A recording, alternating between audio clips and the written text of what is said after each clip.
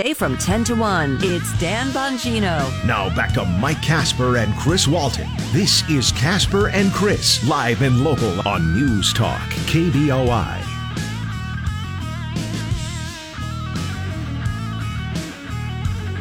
Underway for a Monday, the 15th, day after Valentine's Day. Hope your day of love went well.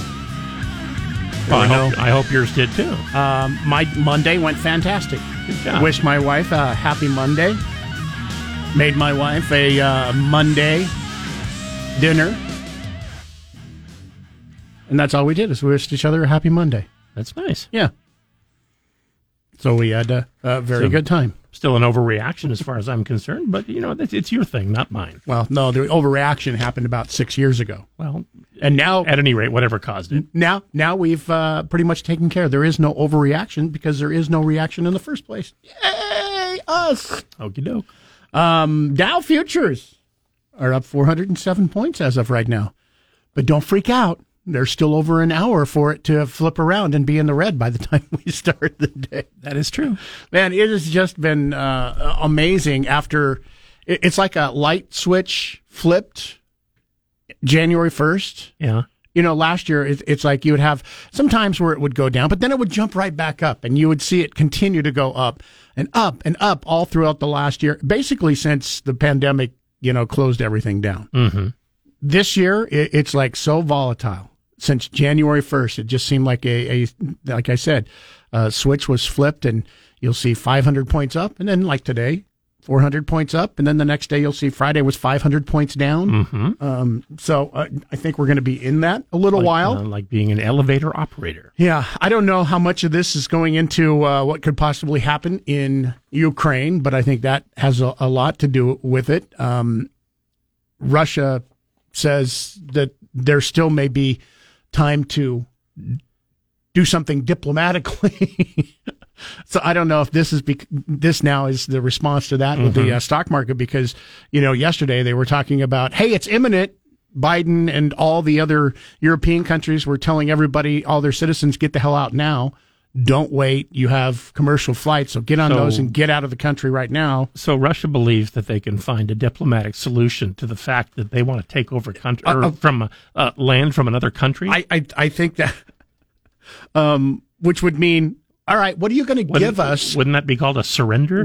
What do you? No, I think it's a negotiation. And all right, what will you give us to back off from the border? Mm-hmm. Come on, United States. What are you going? What you've threatened sanctions against us if we invade. So what are you going to give us if we don't invade? You want Crimea? Crimea River. But the unfortunate thing is that's probably. You see how this happens a lot of times with countries who are at war or, who are threatening war. It's like, hey, if you don't invade or if you don't do this, we promise that we'll make it easier for you to get oil or something like that. I'll just use that as an example. So I don't know what's going on, but it is kind of interesting to watch. The headlines, like I said, yesterday, it looked like that everybody was saying, hey, the invasion is imminent, could be happening this week. It's not a matter of if, but just when it'll happen. And now I'm sitting here watching it right now. MSNBC, Russia signals it sees a diplomatic path on Ukraine. Mm-hmm. The diplomatic path, of course, is don't invade. Yeah, we think we can settle this peacefully if you just give us your land. So I don't know what's going to happen, but I like the fact that the stock market is still up. Late news yesterday, last night, Boise School Board has approved a mask optional plan. I believe, I could be wrong here, but I'm going to go out on a limb. I think Boise School District is the only school district in the state of Idaho that still requires masks. I think that's correct. So from now on, masks will be optional. Well, not quite yet. It doesn't take effect until March 28th. They wanted to start it at the beginning of the fourth quarter. So their current quarter ends, and they want to start it at the beginning of the fourth quarter on the 28th. Why I'd pick a date that Right. I mean, I don't think COVID watches, when the third quarter ends and the fourth quarter starts, but okay. Part of the reason that they wanted to do it then is because it allows a couple of weeks for parents of children who don't want to send their kids to school when it becomes mask optional, because I think it's too dangerous for their kids to be in school. Yeah, that's true. I hadn't thought about that group, but there are ones who, if the kids are not wearing a mask, they want them to stay home. Yeah. So this allows them time to try and figure out schooling options so that they can still continue their schooling at home. So That's why it's going to take a couple of weeks. Anyway, that's new news out so far this morning. And by the way, if you're wondering if they're just, doing this willy-nilly and you keep hearing that it's still very high COVID infections for the state of Idaho, COVID cases appear to be going down in the school district, according to the district's dashboard, quite a bit, by the way, during the week of February 7th, which is the latest week that they have data for. Mm-hmm. The district reported 141 positive cases of the virus for the entire district. January 17th, about 3 weeks ago, they had 952 positive cases. So in the previous, 3 weeks since, it's dropped, quite significantly. So that's why they're able to begin their mask optional policies. West Ada already has mask optional policy in their school district. So, and like I said, I believe Boise, I haven't paid attention to like East Idaho or North Idaho, but I think Boise School District is the only district in Idaho that actually has a mandatory mask policy. I think Boise, the city of Boise right now, the only city, I do know this because Sun Valley Ketchum area rescinded their mask mandate. Boise is the only city now who requires masks in all their government facilities. Oh, like City Hall, yeah. City Hall, if you go in, anywhere that the city is in charge of. Up until last week, it had been Ketchum and Sun Valley also had mask mandates, but they rescinded their mask mandate. Is Boise far behind? Probably not. I mean, the more time goes by, the closer we are, I guess, to not having the problem anymore. Yeah. So I don't, in theory anyway. We talked about this last week with liberal governors and states and cities starting to rescind their mask mandates. I don't think Boise could be that far behind. Who knows? Yeah, if a current rule and a current bill in the state passes, though, they'll have no option. Yeah, because there's a current bill working its way through the legislature that would say that city governments will no longer have the right to require masks. Be interesting to watch and see that, whether or not that passes the legislature this year or not. Because so they're going to oppress the cities now. Well, you run the risk. Here's the thing. I understand it's a knee-jerk reaction. It's like COVID, whether you think masks work or not. But what happens if something does come along in the future that we do know masks do work against, exactly. And you've not allowed anybody to have masks mandated? We have a giant medical emergency, but according to law, we can't do anything about it. We can't do it because of the legislature. We just called to say you're on your own. That's the thing that is weird to me. It's time for our first check on what's going on with sports this morning, brought to you by Fat Guys Fresh Deli and Meridian. It is continuing to be soup season with the rain showers overnight. Definitely a soup-type day today. And if you want to get in some great soup today, chicken cordon bleu and split pea and ham. Wow. I love split pea soup, but I've never had their split pea. I may have to make a stop today. I'm going to have to order 2 bowls. Yeah. So get into Fat Guys Fresh Deli in Meridian for lunch. Good morning. The Boise State men's basketball team received yet another award from the Mountain West this week. For the 7th time this season and 4th week in a row, the Broncos' Tyson Degenhart was chosen the Mountain West Freshman of the Week. In the 2 games against UNLV and Colorado State, Degenhart averaged 15.5 points and 5.5 rebounds while shooting 50%. He was in double figures in both games and has now had 10 or more points 14 times this season. The Broncos play at Air Force tomorrow. Bob Beeler, News Talk KBOI. All right, here's your update on Mountain West basketball today. There are games to be played. Utah State will be at San Diego State tonight. Wyoming heads to New Mexico, and San Jose State will play at Nevada. That sets up the game for Boise State tomorrow at Air Force. UNLV will also play tomorrow at Fresno State. I'm Rick Worthington. Get 670 KBOI on Alexa. First say, Alexa, enable the 670 KBOI skill. Then when you want to listen, say, Alexa, open 670 KBOI. Now back to Mike Casper and Chris Walton. This is Casper and Chris, live and local on News Talk, KBOI. 6:23. Good morning. He's Chris Walton. I'm Mike Casper. Phone lines are open. You can also call us toll free 1-800-529-5264. If you have a Verizon phone, pound 670.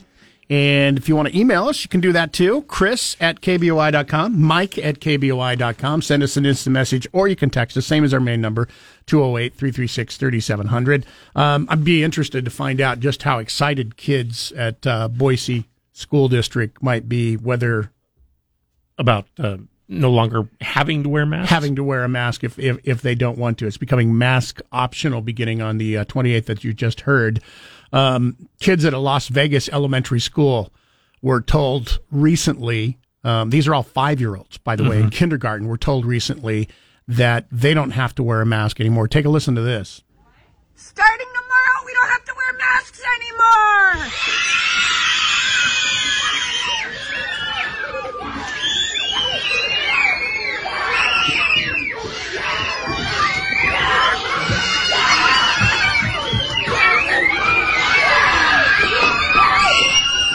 Is anybody excited?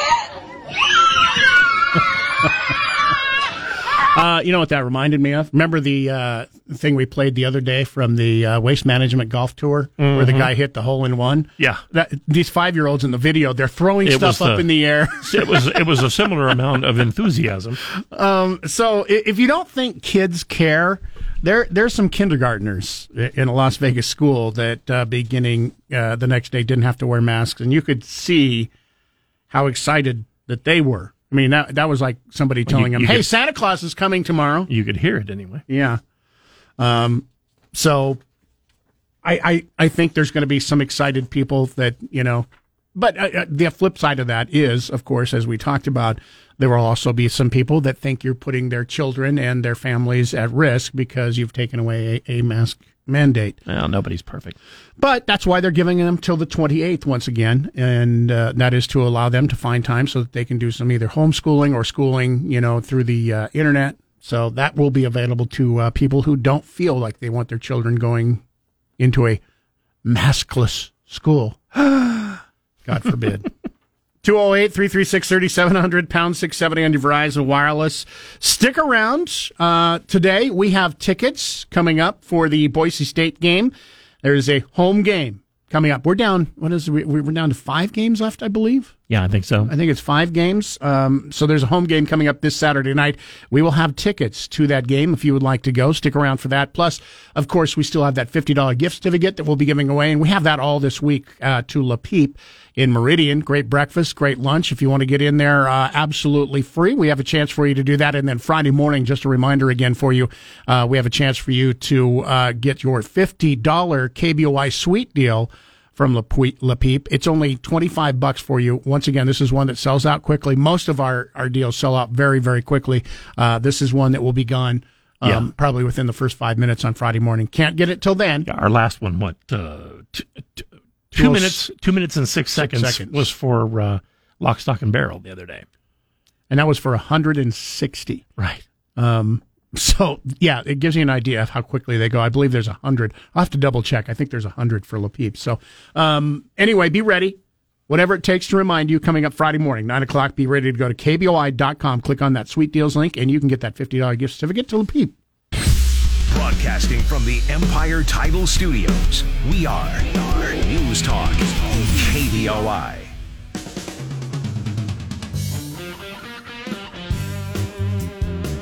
.33. Got some basketball action for you tonight. Boise State women's basketball team, Colorado Springs, tonight to take on Air Force. Tip-off 6:30. It will be happening here on your flagship for Bronco basketball, both men's and women's basketball. You can listen in here, 670 KBOI tonight, beginning at 6:30. That is on 670 KBOI. Kind of a new thing this year, having the women's games on. Yep. So you never have to miss a minute of the action. And, of course, you also get the men's game on 670 KBOI. That will be happening this week. And there are also times where that will also be on 93.1 FM in addition to 670 KBOI. Occasionally, yes. We also have those tickets to give away coming up for this Saturday night's game. You want to get those tickets, make sure that you are listening in. Matter of fact, we're going to have a couple chances for you to win tickets this morning. So just stick around. Lock in your speed dial at 208-336-3700, pound 670 on your Verizon Wireless. We'll give those away a couple times before 10 o'clock. Some good news for those of you who are going to be going to the game coming up at Extra Mile Arena this weekend. Maybe you're going to go to the gymnastics meet. Utah State, Extra Mile Arena coming up the 18th at 7 p.m. Concessions are back! Yay! Yeah, so you'll be able to buy yourself concessions and not have to starve to death during basketball games. Bring money. Well, yeah, of course it'll cost you money, but at least you will be able now to buy yourself, soft drinks, popcorn, hot dogs, things like that. So that begins the concession suspension. What surprised me is first of all, I've never seen them suspend concessions before until recently. But when they did, I figured like maybe you could bring in your own bottle of water or something. Nope. No, you're not allowed to bring in anything. You'll get nothing and like it. I want a hamburger. No, I want a hot dog. Where are all those people? I mean, because if you sit there and you go to a basketball game, if you go there and get there to get your seat, set up. I mean, a basketball game, maybe this goes into overtime. It could be 3 hours. Where are all those people who are complaining that people have to stand in line to vote, are going to starve to death, or they're going to die of thirst, complaining that, hey, Boise State's, well, I guess they do allow you to get drinks, drink water. There's water stations set up. But, what about those people who are going to die of, starvation for having to be locked in a building for a few hours? Unless they're planning to vote, I guess we don't care. I guess not. KBOI News Time, 6:36. Ben Shapiro this afternoon at 1. Now back to Mike Casper and Chris Walton. This is Casper and Chris, live and local on News Talk, KBOI. 6:41. Good morning. Thanks for listening in. Phone lines open, 208-336-3700, pound 670 on your Verizon Wireless. Remember the TikTok trend of eating Tide Pods? Oh, yeah, that was dumb. Apparently there's another dumb TikTok trend that... Isn't dumb TikTok trend sort of redundant? Yeah, kind of in this day and age. This is even worse than the Tide Pods, apparently, though. It's the Benadryl challenge. Have you heard about that? No, I haven't. Benadryl? Benadryl. Apparently, kids are taking mass amounts of Benadryl and filming themselves because when you take a lot of Benadryl, it causes hallucinations, fractured sentences, not being able to talk well, and basically it gets you drunk or high. Wow. And then you film yourself and you post it to TikTok. And you'd think with all the video games that people have that they wouldn't need to look around for other stupid things to do. 14-year-old girl took 14 Benadryl pills in the middle of the night. Her older sister called her grandmother for help, wanting to avoid getting in trouble with the parents. Said it was scary. Her resting heart rate was 199. Wow. That's a lot. By the way, resting heart rate's usually around, 70? Something like that. 80, something like that. 2 other teenagers were also treated for Benadryl overdoses at Cook Children's Hospital at the time after watching online videos on TikTok. Monkey see, monkey do. Is that what you're saying? Yeah. Okay. It's like the cinnamon challenge. It's like the Tide Pod challenge. Mm-hmm. Benadryl, common over-the-counter allergy medicine, treats symptoms like rash, itchy, watery eyes, coffee, runny nose. I don't know about you when you had kids. We had Benadryl around all the time. What was it? I was watching some show, and on the show they were watching Jackass, and the kid goes, "Hey, that's imitatable." 28% of TikTok users are under the age of 18. Other recent stupid trends on TikTok, sleepy chicken. We talked about that, where you cook your chicken in like a bottle of cough syrup. Yeah. There's the blackout challenge, which encourages users to hold their breath until they pass out. If you're going to do one, that one seems to be a little bit safer because you're not putting something in your body that could be dangerous. Are any of these put together by people age 21 and over, or is this all teenagers? I would imagine that there might be some older age people taking the challenge. Because if you're 21, I'm thinking, if you're really trying to have some sort of alternative mindset right now, artificially, why not just, have a beer? It would really save you a trip to the emergency room. Food and Drug Administration, by the way, has issued a warning about the serious health effects and issues with high doses of Benadryl, as if, we didn't maybe have an idea that they would cause problems. Taking too much, they said, leads to heart problems, seizures, coma, and death. It says on the bottle to take one pill at a time, and you take 14. Guess what? If your child has a TikTok account, it's a good idea to monitor their social media. The law of the, survival of the fittest may kick in, and you might not get to grow up and have kids of your own. Yeah. Yeah, this is, definitely, I don't want to see anybody die, but yeah, this kind of is Darwinism at its finest, right? Thinning the herd from people that have stupid genes. Thinning the herd, yeah. Yeah. With all the stuff on social media that seems to get deleted and censored, you would think that TikTok on some of these challenges would immediately go in and just delete the video and not let them post. Well, they would, except this is probably how TikTok makes a lot of money. Exactly. It's definitely how they got on the radio this morning. Exactly. Well, hey, look at we're this. Making money on this, so we don't want to. If a few people die, big deal. We're making millions. What was it when they criticized Liberace? He said, "I cried all the way to the bank." KVOI News Time 6:45. Once again, your kids are on social media. Just monitor them. It's your job. Well, raise smarter kids if you can, if at all possible. And if you're in the age of using TikTok and listening this morning, don't take the Benadryl or the Sleepy Chicken Challenge or the Cinnamon Challenge. Or the Tide Pods. Or the Tide Pod Challenge. I think that one's over. I think they finally realized, wow, this is kind of dangerous. I could die. KBOI News Time 6:45. Let's get a check on what's going on sports-wise once again this morning. Get into Fat Guy's Fresh Deli for lunch every day, Monday through Saturday. They open up at 10:30. They're there really early in the morning, making everything from scratch, and that's one of the reasons why they are rated the number one deli in the state of Idaho. Get in for lunch today. Find out just how good they really are. Good morning. You got to be at least a little proud of Cooper Kupp. He's that kid that was a scrappy receiver at Eastern Washington playing on the red turf. And now he's a Super Bowl MVP and probably the best receiver in all of football. His head coach, Sean McVay, still beaming about winning the Super Bowl, and also had some really nice things to say about the young kid from Eastern Washington. It's the cliche thing you say, but I'm better as a coach and as a person for being around Cooper Kupp, and that's just the truth. He's got such a great way about himself, and he's always been this way, but this year especially, there was a stillness, there was a peace, and there was a joy that he was playing with, where he's got a purpose with Anna and his two boys, and his relationship and trust in the Lord, and how that really can guide a steady path. And he's made such an impact on me. Guys like Cooper Kupp are why you coach. I just feel so blessed to be around somebody as special as him.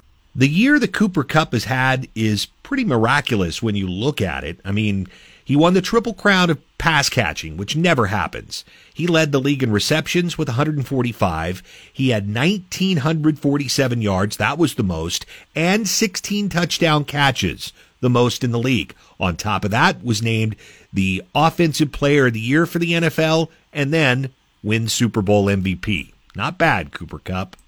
I'm Rick Worthington. Listen to KBOI online. Go to KBOI.com and click the Listen Live button. Now back to Mike Casper and Chris Walton. This is Casper and Chris, live and local on News Talk, KBOI. Coming up for you this morning, we still have those tickets as promised, Boise State tickets, Extra Mile Arena once again coming up this weekend. Keep listening for your chance to win that. A reason to lock in your speed dial, 208-336-3700. The other reason is because coming up in the 8 o'clock hour, we have another Casper and Chris Damn Near Impossible Question. It's brought to you by Berkshire Hathaway Home Services, Silverhawk Realty. You need help with your real estate buying. Maybe you have a house you want to sell, and make sure you get the highest price you possibly can. They can help you do that. 208-888-4128 is the phone number to get through. Today's Damn Near Impossible Question, $50 gift certificate to La Peep in Meridian. Fantastic breakfasts. You like bacon, you like eggs, you like corned beef. The corned beef hash. Are you alive? you like good food, you're going to get it there. Plus, mimosas, a bunch of different flavors of mimosas for you, too. Our question today, one more question having to do with Super Bowl today. In the very first football championship, Super Bowl, they had 2 second-half kickoffs. Why? Why did they have 2 second-half kickoffs in the very first Super Bowl? 2 kickoffs to start the second half. To start the second half. Gotcha. Yeah. So if you know, stick around. Drive home live and local with Nate Shellman this afternoon at 3. Now back to Mike Casper and Chris Walton. This is Casper and Chris, live and local on News Talk, KBOI. It's time for the KBOI Medical Moment, brought to you by Regents Blue Shield of Idaho, featuring Dr. Jim Polo. Dr. Polo, good morning. Good morning. Now, a lot of us, want to start things off here, probably don't think twice about taking over-the-counter pain relievers, but might be something that we should be thinking about and not taking them too lightly, right? Yeah, that's correct. Over-the-counter pain relievers are some of the most commonly sold medications, Motrin, naproxen, acetaminophen. But as it turns out, if you're not careful, there can be some significant side effects. Is there some new side effect that's showing up? Well, a recent study has just been published that showed that if you are a frequent user of over-the-counter pain relievers, you're at a significantly higher risk for developing what's called tinnitus. And tinnitus is ringing in the ears. So if you ever have that sense of ringing in the ears, it can be highly annoying. But up to 20% of folks that are chronically using over-the-counter pain relievers will experience this ringing in the ears. So what should we take away from this report? Well, what it tells us is that we still have to be careful with over-the-counter medications and not assume that just because you don't need a prescription that they're perfectly safe. But I always recommend to folks that if they are taking any kind of medication, even over-the-counter medication, before you make a dramatic change, either by increasing use or decreasing use, consult with your doctor first and make sure that your primary care doctor is aware of what you're suffering from and aware of what you're taking and can give you good guidance and advice. On another timely topic, even though the Treasure Valley has had quite a run of sunny days this winter, it's still the time of year when some of us can experience depression due to the shorter days and periodic gray skies. Can we talk about this for a couple minutes this morning? Oh, yes. This is a really important topic. This is seasonal affective disorder, which is a form of depression that really occurs very specifically in the winter months. It usually affects about 5% of the adult population in the United States, but it's much more prevalent in the northern states versus the southern states. So, for example, in Florida, it's only about 1%. But if you're up in Oregon, Washington, Montana, Idaho, it's more like 10%. Isn't this just one of those things, though, that'll take care of itself eventually? Because eventually we're going to get longer days and brighter sun as the spring approaches? Well, it would be easier to think that would be the case, but unfortunately, that's probably not a good idea. Most folks that develop seasonal affective disorder generally have significant symptoms for about 4 to 5 months. So if you think about it, that's a pretty significant amount of time to just be struggling to deal with what's going on. So treatment is actually fairly easy and straightforward. Obviously, there's the traditional counseling and antidepressants, which will improve all those symptoms of depression. But vitamin D can be helpful, as well as light therapy. So it's really important to be thinking about if you're having those symptoms that are associated with depression during those winter months, get seen, get some advice in terms of what to do, but consider getting some treatment. That is the KBOI Medical Moment, brought to you by Regents Blue Shield of Idaho. Dr. Jim Polo, thanks for joining us this morning on KBOI. For your Google Play, simply say, "Hey Google, play 670 KBOI." Now back to Mike Casper and Chris Walton. This is Casper and Chris, live and local on News Talk, KBOI. 7:10, good morning. He's Chris Walton. I'm Mike Casper. Phone lines are open for you to take part in the show if you would like. 208-336-3700, pound 670 on your Verizon Wireless. You can also email Chris at KBOI.com, Mike at KBOI.com. The Dow Futures up 320 points right now, still in the green. NASDAQ up 230 points. Standard & Poor up 53 points. All signs pointing to positive opening coming up here. We'll be talking with Jeremiah Bates about your money on the way in just about 10 minutes. Forest Service, this is kind of good news, is going to revamp the hot springs near Boise. South Fork of the Payette River, Kirkham Hot Springs. Popular, relaxing getaway that people have enjoyed for decades. Contrary to recent reports, the Forest Service is not going to close down the hot springs and basically destroy the hot springs so that people can't basically go and use it. Boise National Forest, U.S. Forest Service plans say they want to revamp the popular hot springs outside of Boise. Agency is asking the public to offer feedback and ideas for the project. Like for instance, they want to know, how is it imperfect right now and how could we make it perfect? I think more specifically, I mean, in general, yeah, but more specifically, what are some things that people would like to see there?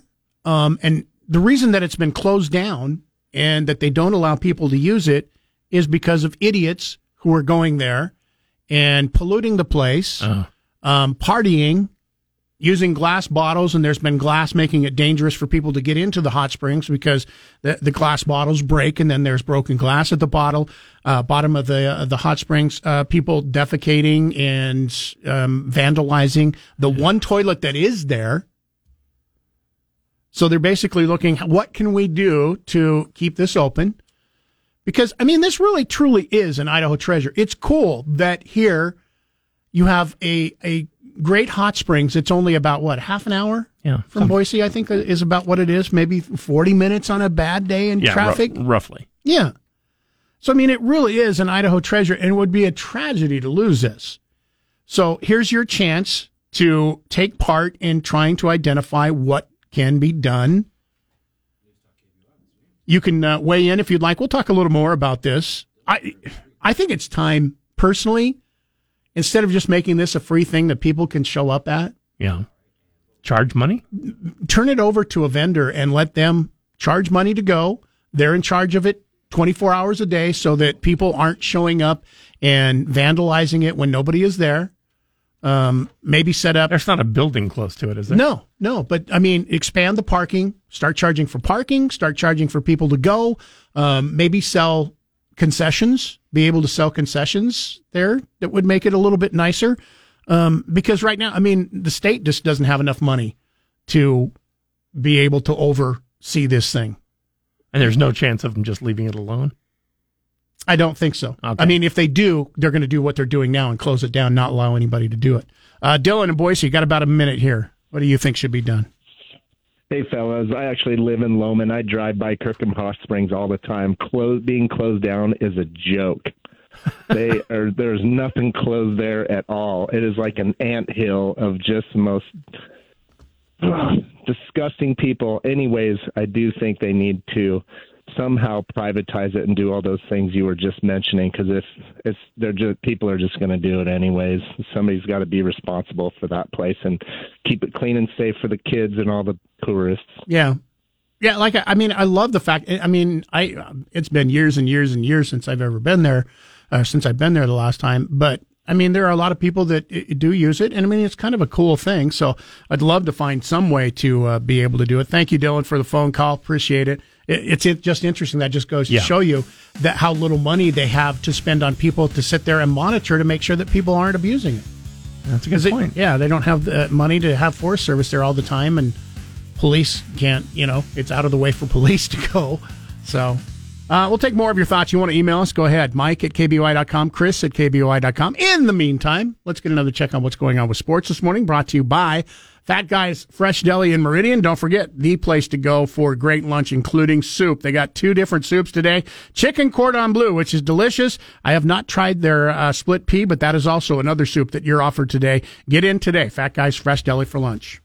Good morning. All right, Boise State men's basketball will travel to Air Force tomorrow. They'll face a Falcon team that they beat back in January, 62-56 at Extra Mile Arena. Boise State needs to win at Air Force tomorrow to stay in the Mountain West hunt.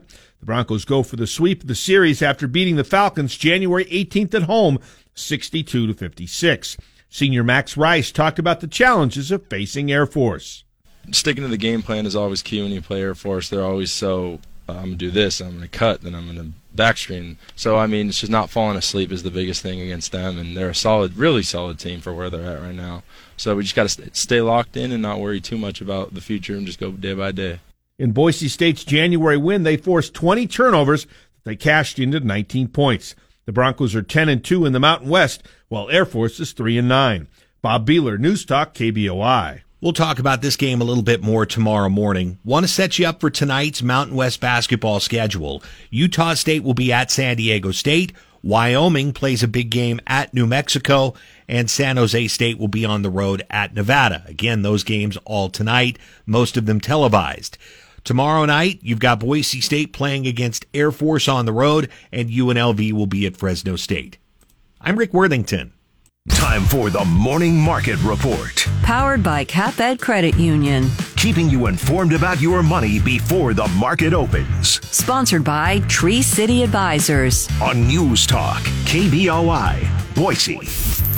Jeremiah Bates with us once again this morning. We're getting some feedback there. I don't know if Jeremiah, your headphones or speaker is turned up, but let me try.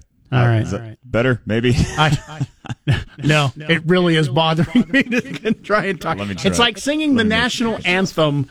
I don't know if I'd be able to. Hey, that worked. There you go. All right.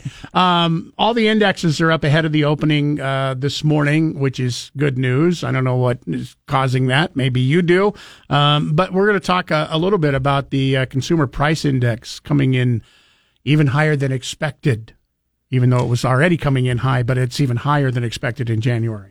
Yeah, so we're looking at these different measures of inflation, right? So the one that was produced, or I guess shown last week, was the consumer price index. What all of us are paying for our stockpile of goods, our food, our gas, keep the lights on, energy, all that good stuff. Now the producer price index. This is a measurement of wholesale prices. So this basically reflects what businesses pay for supplies. So think of grains, metals, lumber, packaging, computer chips. The list goes on. Okay, so now here's the key component of this. When companies pay higher prices, those costs are often passed on to the consumers, individuals like you and myself, which is a contributor to inflation. So here's what's the interesting print. I don't think anyone is super surprised that we're seeing continued inflation numbers that are beating expectations, because it did show that the producer price index for wholesale prices, it rose for the month of January, and it rose year over year. That's just off the record high for this data. So the producer price index, it's often an indicator of what inflation will be, because you got to think of it like this. If last month the cost for production for businesses and supplies, if that was higher, it doesn't take a speculative person to think that that is going to then translate into those prices being passed on to the consumer, which would then result in a higher consumer price index covering the month of February. Right? Wait. I always thought that businesses, when they, something like this happened, they just ate the higher prices and didn't pass that on to the consumers. Oh, yes. No, businesses they're in business not for profit, to make us all feel good. And not the case. When did you move here from Neverland? But I will say this, there is a little bit of good news out of this. So even though we've been seeing some high numbers, it did show that there was a 2% drop in the cost of raw materials. In addition to that, this is the second month that it fell in a row for the first time since last summer. So what fits under raw materials? What are you talking about here? Yeah, so you got to think metals, lumber, like your actual raw materials to produce goods, things like that. So it could be a sign that we're starting to see a peak of these inflationary pressures, right? It could be based on that. However, we're going to have to see more of a data set, more back-to-back months of these declines to actually develop that trend. However, any bit of good news when we're talking about price drops, I'll take it. But you got to think, if those raw materials that are used at the very beginning to produce those goods, if those are dropping, that could be a sign that we could start to see this offset a bit. We see inventories pick up. We see the Federal Reserve take some action, perhaps a 0.5% rate hike in their March meeting. We could start to see these inflationary pressures start to pull back. Now, if we're looking at the markets today, obviously this news could have been put on the back burner because most of this focuses around the Russia-Ukraine conflict, which looked like there's reports that there's some positive news out of that. So the markets are kind of saying, we can take a sigh of relief, and we're seeing a bit of a jump in these futures. S&P 500 up 1%, as is over 1%, as is the NASDAQ. All right. Jeremiah, great talking to you as usual. We'll get an update here after the market opens. We'll talk to you again in about an hour, and then again tomorrow morning, as we do every day, Monday through Friday at this same time. Thanks, gents. The Great One, Mark Levin, tonight at 7. Now back to Mike Casper and Chris Walton. This is Casper and Chris, live and local on News Talk, KBOI. Congratulations going out to Jeremiah Andrews. Caller number 6 picks himself up tickets to the Utah State game, Boise State, Utah State, this coming Saturday night. Tickets still available if you want to go there. Of course, you'll have a chance to listen to the game live here from News Talk KBOI, and we'll have more tickets to give away. As a matter of fact, we'll have another pair of tickets coming your way this morning before 10 o'clock. So keep listening in. Lock in that speed dial, 208-336-3700 to win. Talking a little bit more, as we were talking here about a half an hour ago about Kirkham Hot Spring trying to figure out a way that they can have that remain open and have it not be, as Dylan had called in and said, be such a mess. Yeah, lettering and all that. The way he put it, he said there are just all sorts of disgusting people up there. The agency, I wanted to get this in so that all of you know if you want to take part in this. The agency is going to hold a community meeting. It's coming up at 6 p.m. February 24th at the Loman Inn. And that is designed to hear ideas and accept feedback on their initial proposal. People, by the way, can also offer their feedback online. If you'd like to do that, and I encourage you to do that if you are one of the people who would love to see this treasure be maintained and kept, go to fs.usda.gov. That's fs.usda.gov. According to Project Document, the Forest Service plans to use funds from the Great American Outdoors Act to improve the area and protect the hot springs. Oh, it's good if they can do that. Yeah. So the initial project description includes potentially reconfiguring the parking plan, resurfacing roads, making changes to the bridge and gate leading into the day use area. The agency also proposed updating infrastructure at the site, which would include fire rings, picnic tables, signs, platform, and staircase leading to the hot springs. Agency has proposed adding restrooms and changing rooms. The only existing restroom right now is a single vault toilet. Once again, if you do all this stuff based on the idiots that have gone there in the past, the drunken idiots, and vandalized and tore stuff up, you're going to have somebody there. And that's why I think, unfortunately, you're going to have to maybe turn this over to somebody who will operate it and start charging, because it's going to cost money to hire people to be there to make sure that the thing is cleaned up, to make sure that there aren't, drunken idiots there at all times of the night, because it is a day use hot springs, and that would allow, people to pay money to be able to use it. It's too bad we can't have free stuff. We can't have nice stuff. Oh, we can. But it'll probably be ruined by someone. Yeah. So I would be in full favor of that. Now, love to hear from you, your thoughts, especially for those of you who like and use this area on a regular basis. It's been, years and years since I have ever gone there. So if you would like to see this place continue to be used instead of being shut down all the time, and then having people, have to break in and use it illegally, what are your thoughts? Go ahead and weigh in with us this morning. I'd love to hear what you thought. More importantly, hopefully you will go either to the meeting or give your thoughts. fs.usda.gov once again. Let's get another final check on what's going on with sports with Rick Worthington once again this morning, brought to you by Fat Guys Fresh Deli and Meridian. Soup Day, a couple of great soups. I'm going to have to check these out. You got chicken cordon bleu soup. Yeah. Which I've had, which is fabulous. And then, of course, split pea. And I love split pea soup, so I'd love to see how their split pea is. I've never had their split pea soup. So I'm going to go out on a limb and say it's probably really delicious. good. Yeah. Split pea and ham, by the way. So you got pork in there. Get into Fat Guys Fresh Deli for lunch today. Good morning. Now that the NFL season is over and we officially have no more football to watch, we can get a little more serious about getting into our baseball season. And with the lockout still going on, we thought we'd give you an update. Major League Baseball asked for the ability to eliminate hundreds of minor league paying jobs at its latest labor offer to the MLB Players Association. Currently, the domestic reserve list, which governs the number of minor league players a team can roster at any time, is at 180. 180.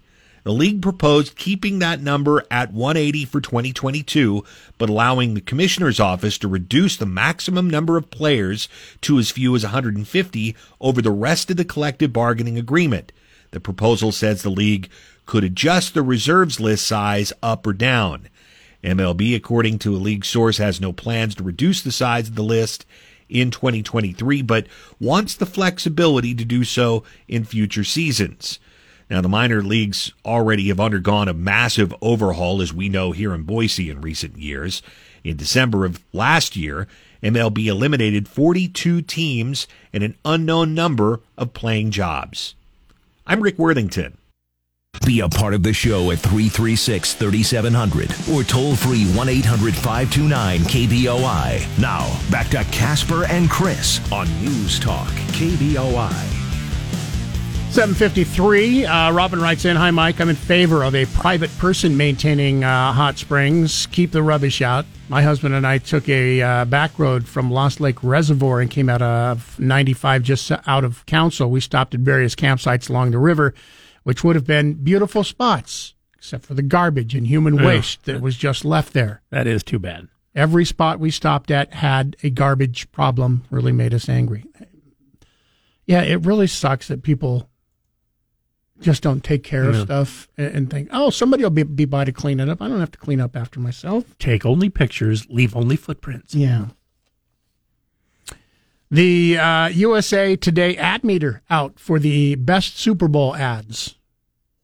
The Rocket Homes and Rocket Mortgage Dream House with Anna Kendrick and Barbies was the number one rated ad. Yep. They like that best, huh? 6.82 on the USA ad meter rating. I thought it was pretty clever, really. Amazon Mind Reader was number 2. Doritos, Cheetos, Push It.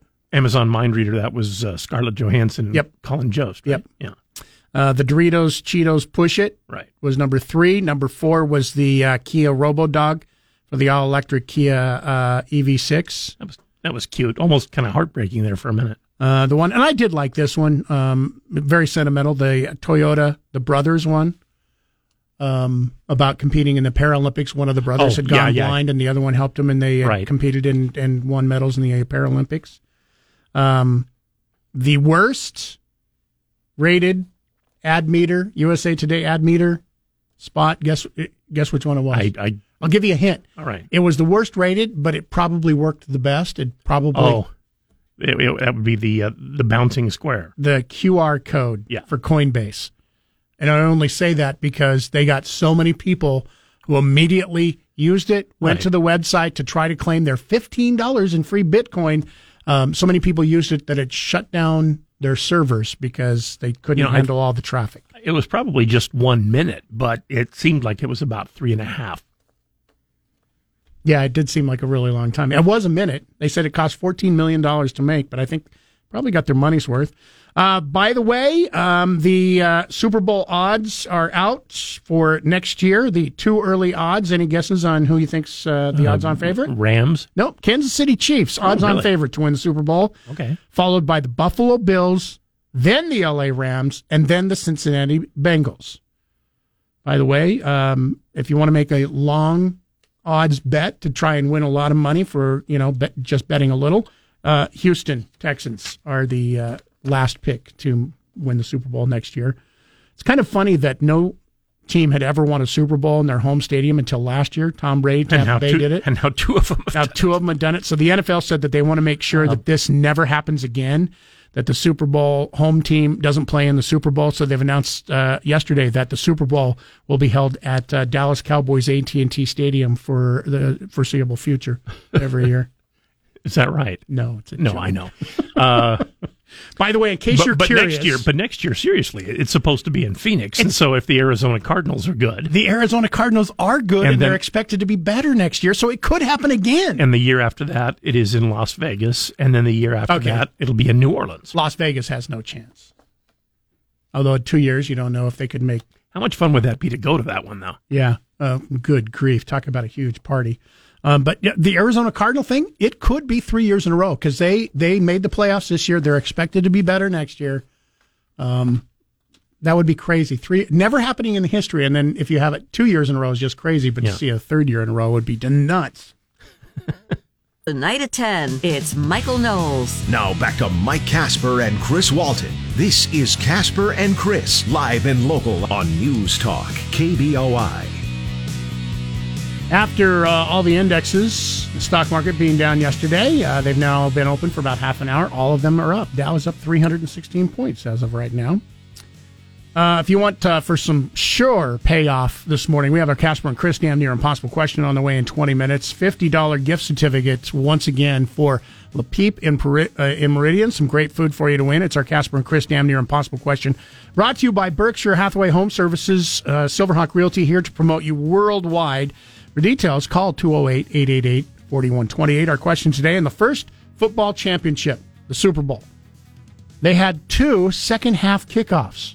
That's right, they had to redo the second-half kickoff. Why? If you know the answer, stick around. Remember, if you missed any part of Casper and Chris this morning, check out their podcast on the KBOI app or on KBOI.com. Now back to Mike Casper and Chris Walton. This is Casper and Chris, live and local on News Talk, KBOI. Into the 8 o'clock hour we go. It is Tuesday. That means Bronco Tuesday on the way. Bob Beeler will be back with us once again today. Today we're going to be talking about softball, Boise State University. Off to the best start in the history of Boise State softball. Wow. They must have some fantastic players because here a few years ago I thought it was the best softball team I'd ever seen. Yeah. And apparently they're better than they were. Well, it's early in the season, but it's always great to get started off on a good foot for your season. But we'll be talking to the coach, one of the players coming up here in just about a half an hour from right now. We'll be touching base with the softball team. Seeing some of the social media posts about the halftime show still, I don't know why there's such a controversy because nothing happened. Nobody's bare breast got shown. Nobody cussed. The Snoop Dogg didn't smoke a blunt on stage. However, people were showing him just before he went out, apparently smoking marijuana before he went out, which, I mean, what's the big deal? It's legal to do in California. Normally, to get a picture of him smoking marijuana, you have to have a camera. Exactly. Apart from that, there's really not much you have to do. He could have made a lot of money for people taking the long shot bet because that was one of the prop bets of whether or not Snoop Dogg would smoke while he was on stage. He did not, by the way. But some of the social media posts, the only controversy apparently is Eminem kneeling, and I don't know why that's such a big deal. But some of the social media posts, read a couple here to you. Conservatives must be losing their minds over Eminem taking a knee in honor of Colin Kaepernick at the halftime show. Another one, kudos to Eminem for ignoring the NFL's orders to not take a knee during his performance. That, I'm sure, really pissed off the Trumpers. First of all, I don't even know. You know what? I don't remember him even getting down on a knee, but if he did at any point, I didn't even really notice it. It was just, there was just entertainment going on. I noticed it, but I thought it was because Dr. Dre started playing Tupac songs. So that was when Dr. Dre sat down at the piano. So that was a bit of a tribute. I thought it was a tribute to Tupac because Tupac had died and he dropped down to one knee. I didn't think, and I still don't think, because he hasn't said that it had anything to do with Colin Kaepernick. Here's the other thing. Nobody had a problem with Colin Kaepernick kneeling. Not one person. They had a problem with Colin Kaepernick kneeling during the national anthem. That's the only thing that, if Colin Kaepernick wanted to kneel down at the first play of every game, people wouldn't have had a problem with it, except maybe the fans of the San Francisco 49ers going, what are you doing kneeling during the first play of the game? Probably the coach would have something to say. Have a problem with it. The only reason people were outraged is because he kneeled during the national anthem. a rap star, even if it was because of Colin Kaepernick, in support of Colin Kaepernick, nobody cares because it's a musical performance. It wasn't, during the national anthem. It's like, go ahead. If you want to kneel for Colin Kaepernick, perfectly fine. If your biggest complaint is you just don't like rap music, well, there's always next year. And there was also claims that the NFL had told him that he can't kneel. The NFL put out a report saying we never once told Eminem that he couldn't kneel. Not only that, we knew he was going to kneel because we watched them practice and rehearse for a week before the Super Bowl. So we knew it was going to happen. So they never told him he couldn't do it at all. No. Where did that get started? I have no idea, other than the fact that people started putting it together and go, oh, he must be kneeling in honor of Colin Kaepernick. About the only thing the NFL did say is that they did flag something that Snoop Dogg was set to wear and told him he couldn't wear it because it possibly appeared to be gang related. I don't know what it was that he was wearing that could appear to be gang related. Maybe it was red or blue. He likes to wear shirts with LBC on them, which means Long Beach Crips. Yeah. Of which he used to be one, or maybe still is. I have no idea. So maybe it had something to do with that. The only other thing that the NFL said that they did do was they didn't want any cussing in any of the lyrics of the song. So they told all the performers no cussing, and they wanted Dr. Dre to eliminate the lyric in Still Dre that has "Still Not Loving Police" because they didn't want his performance to be a divisive culture war moment. So Dre was not happy with the fact that he got censored. It occurs to me the last 20 years or so that no matter what they've had on the halftime show, it's turned into a culture war of some sort. Isn't that weird? It's just supposed to be entertainment. Although last year, did it? I'm trying to remember. Well, I don't know, but the Weeknd was last year. Everybody didn't like the Weeknd. But the Beyonce show, when she did it, she had like a Janet Jackson or Michael Jackson sort of thing where she had uniformed dancers, people marching flipped and stuff. stuff. About it. People flipped out about it. Why? It's entertainment. They had the same. They had the same thing Sunday. 2 days ago, they had the same thing. They had uniformed. Like in black uniforms, dancers marching around and stuff like that, and nobody's even mentioned it. Well, that's because they're flipping out over Eminem kneeling. I remember having a just conversation. So stupid to flip out over something like that. Have a conversation shortly after MTV had arrived in Twin Falls. My mom was trying to watch a couple of videos, and she says, "What does this mean? And what does that mean? And what's that stand for?" And I said, "It's entertainment, Mom." I said, "Most of this is just for fun." Everybody, just lighten up a little bit. The world would be a better place. Yeah. 208-336-3700, pound 670 on your Verizon Wireless. That's the phone number you're going to want to use coming up here in just a couple minutes. Try to get that $50 gift certificate to Le Peep in Meridian. We'll get to the Casper and Chris damn near impossible question on the way right after Bronco Sports Today.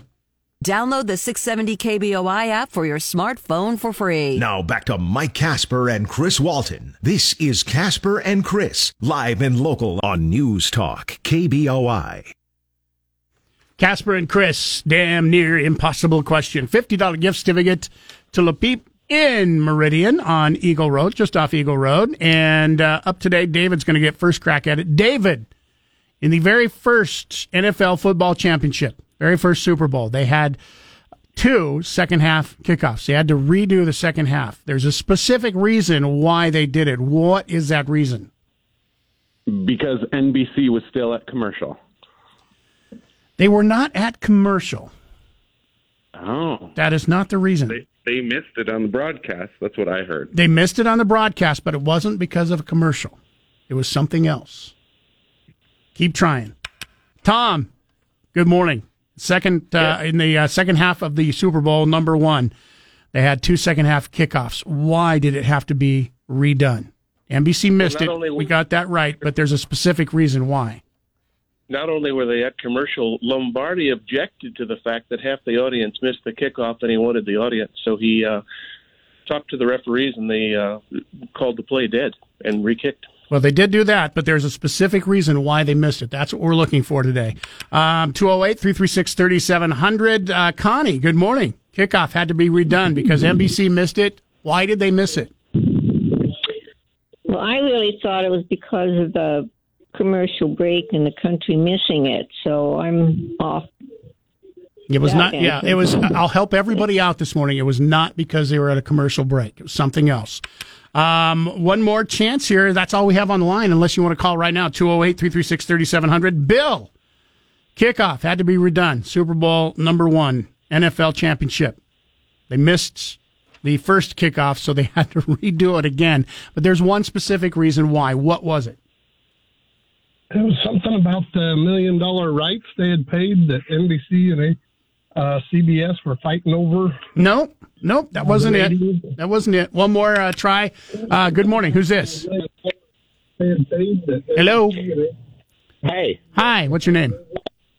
My name's Sean. Sean. All right. Why did they have to redo the kick? Very first Super Bowl.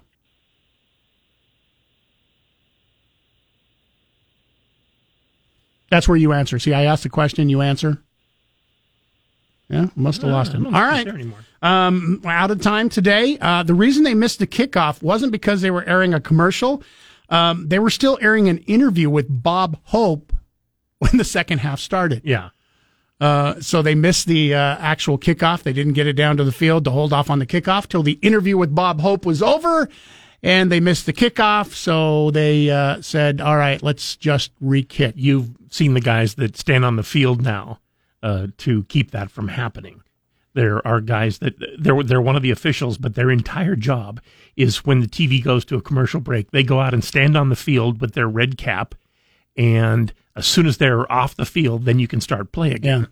But they'll be out there for the entire commercial break or whatever they're doing. Didn't have that for the first Super Bowl. No. My, what are the things that we have learned?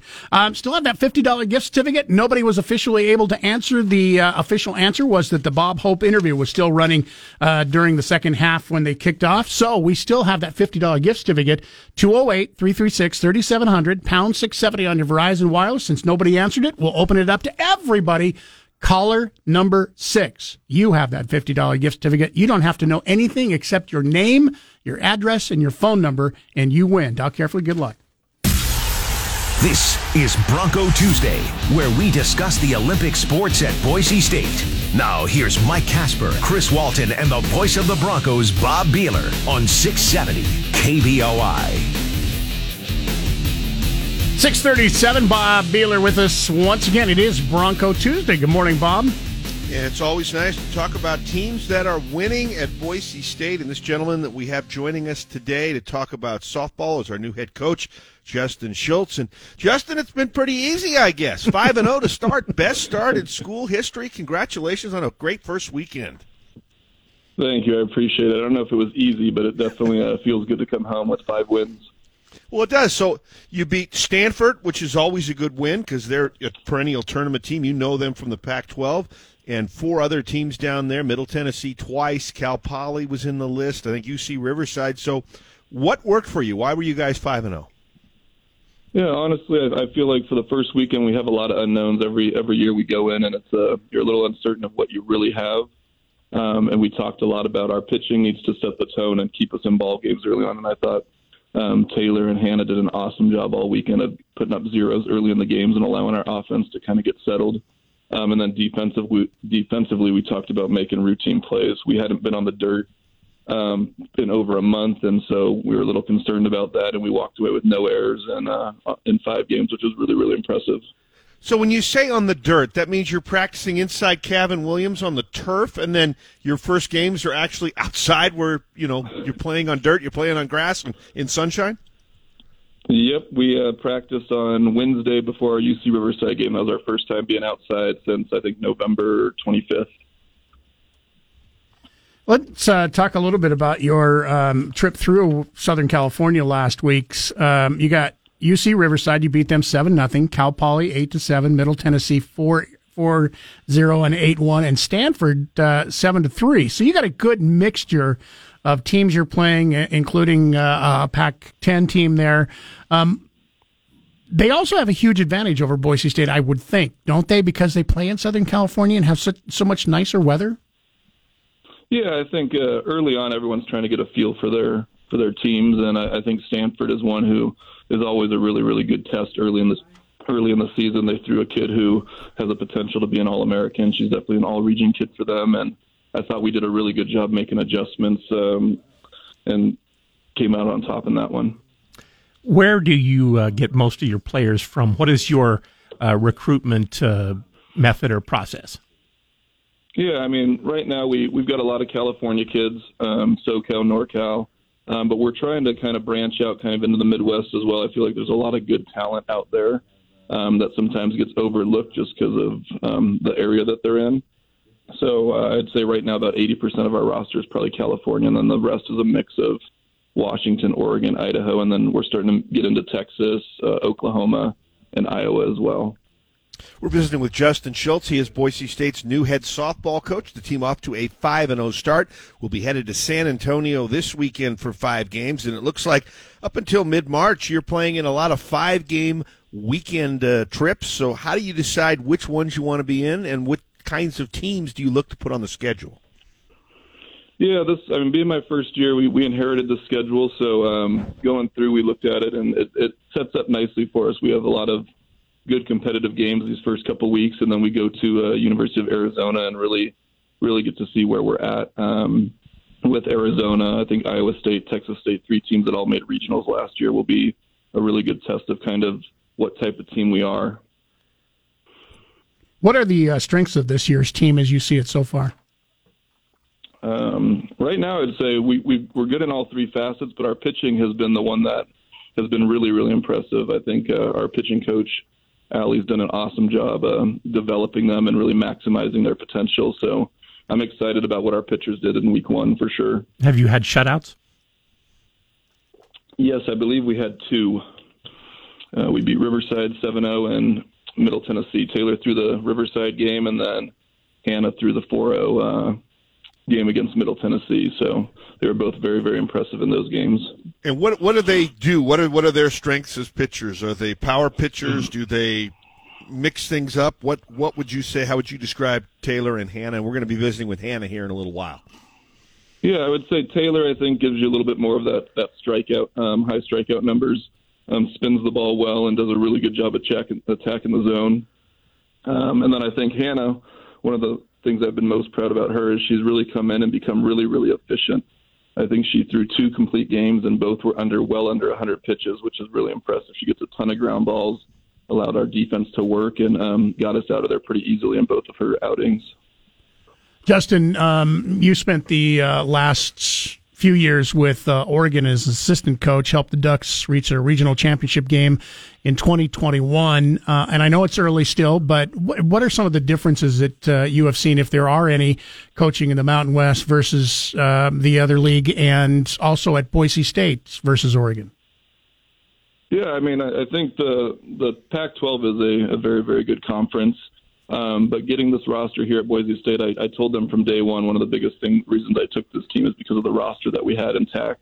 And obviously the city's beautiful, but coming here, there's really not a ton of differences from our roster to some of the Pac-12 rosters. I think at the end of the day, we just have to play good softball, and that's going to put us in a good position to win. Is there some power on the team? Yeah, we have a very, very good lineup. I mean, I think the first weekend we had about 15 hitters come through the lineup, and we've definitely got a lot of power. Bobby Ann Pratt came up big for us in our Riverside game. It was 0-0 late in that game, and she put one over the left field fence to put us up 2-0. And then Alicia Flores and Jordan Hutchins both had huge weekends for us as well with some power numbers. I mean, looking at the numbers, Justin, if you're averaging about 7 runs a game, 34 runs in 5 games, so it's right about 7. If you can get 7 runs every game, you're going to be in pretty good shape. Especially with our pitching staff, 7 runs I think is going to win us a lot of ball games this year. Once again, head coach Justin Schultz, softball team at Boise State University. Thank you for taking a few minutes talking with us. I would wish that you go undefeated for the next rest of the season. I don't know if that's realistic or not, but we hope you have continued success in the rest of the season. Awesome. I really appreciate you having me on.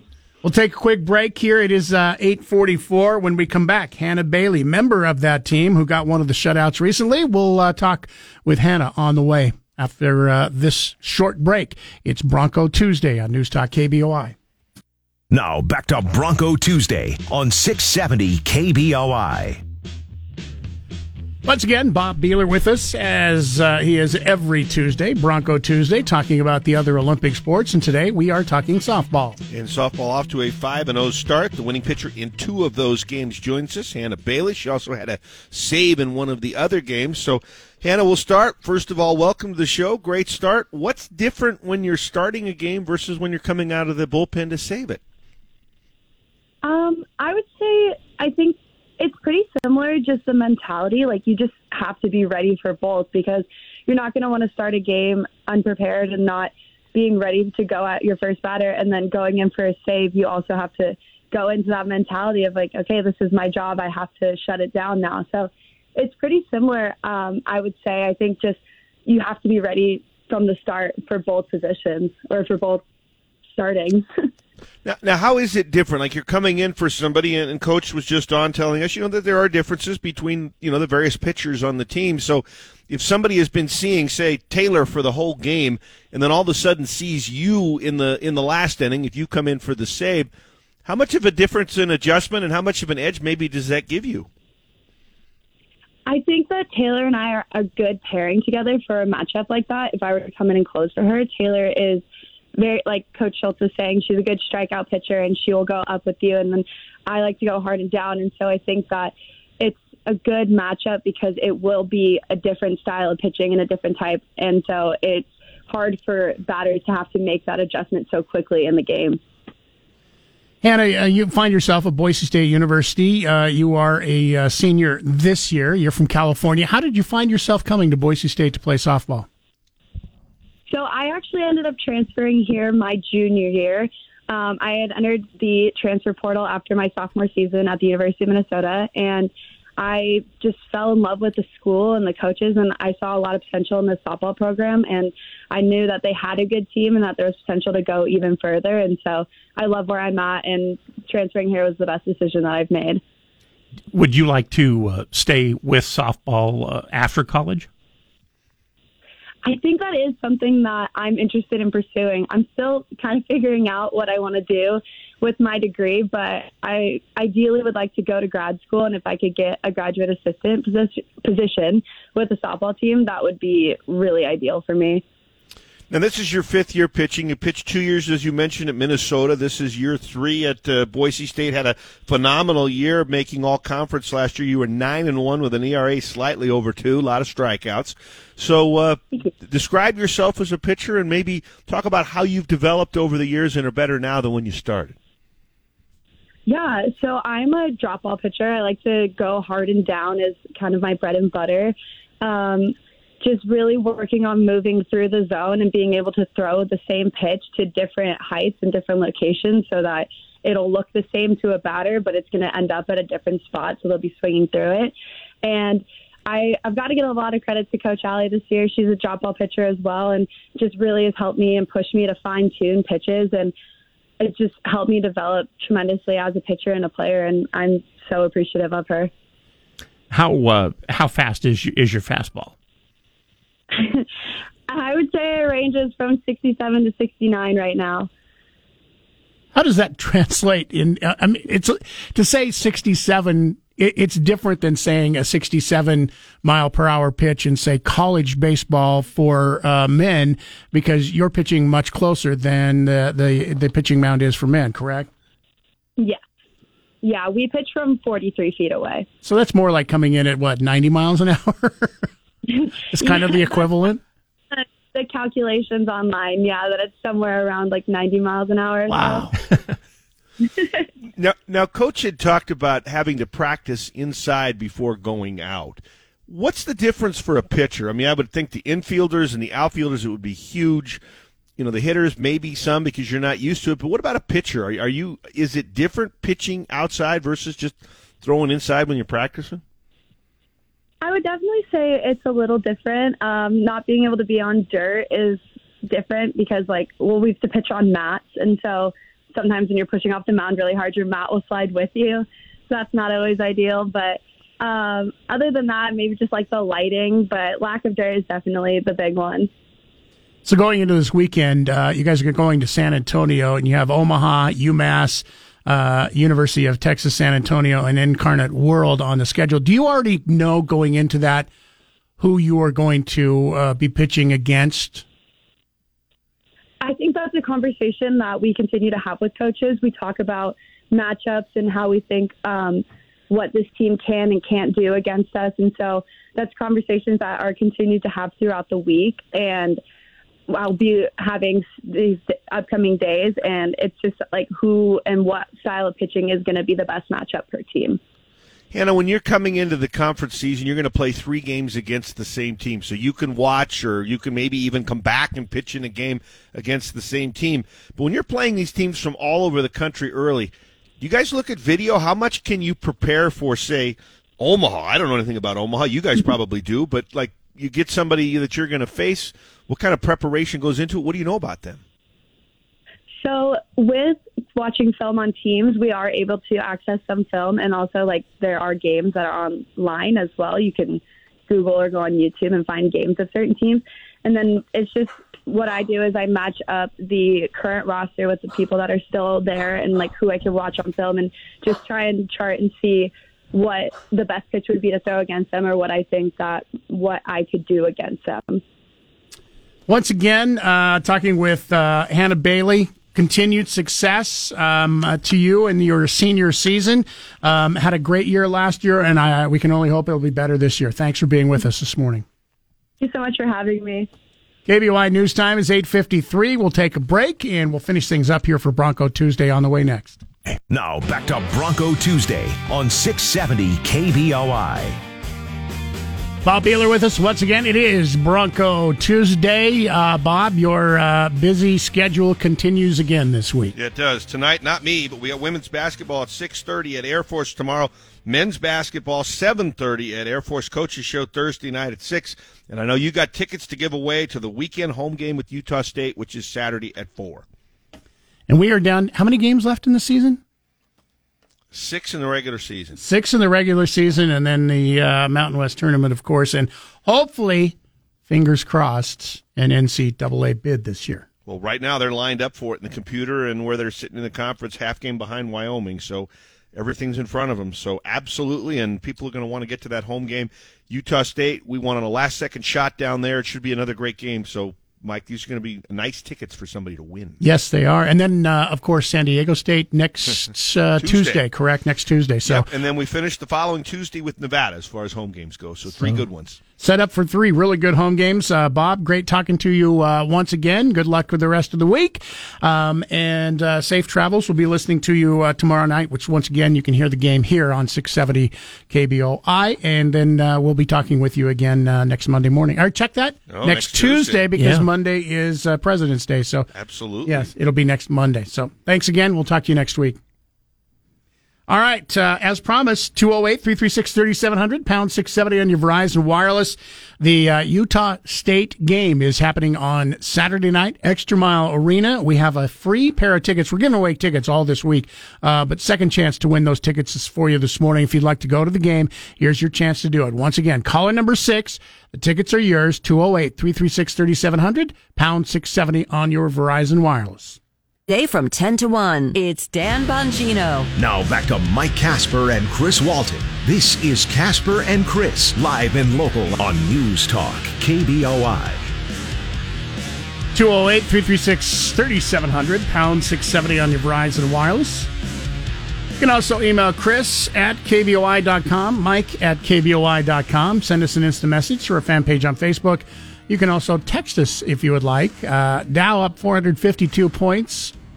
NASDAQ up 257 points. Standard & Poor up 64 points. Looks like everything is pretty much up except gold and silver are both down. But digital coins, digital currency all up today. And then Jeremy Zellner is also feeling really up right now because Jeremy was caller number 6, picked himself up a pair of tickets to go watch Boise State take on Utah State. Extra Mile Arena coming up here this coming Saturday night. You still have a chance to win. Don't worry, we have got more tickets to give away all this week as Boise State continues to battle for a Mountain West championship in the regular season and to get into the NCAA tournament. Things looking good right now. Still some games to play, though. A couple of things going to try to get to this hour if we can. talk about a couple of new bills lawmakers debated about yesterday. Got out of committee, House committees yesterday along straight party lines, having to do with the election. One of them targets ballot harvesting. The other one targets being able to change your affiliation up until the election. It wouldn't be allowed. We'll get to that coming up here for you. Which party you register as? Yes, which party you register as, sorry. We'll talk more about that. If you want to go in, you know what we're talking about, would like to start to email us, feel free to do that. I did want to ask a question, and I don't want to spend a whole lot of time on this morning, but you and I, neither one of us are lawyers. I didn't take any law classes in school. I don't know if you did or not. I don't want to speak for you. So, I mean, I'll completely admit, you know, that even though I try to play a lawyer on the radio sometimes, I'm a complete idiot when it comes to the rule and letter of the law.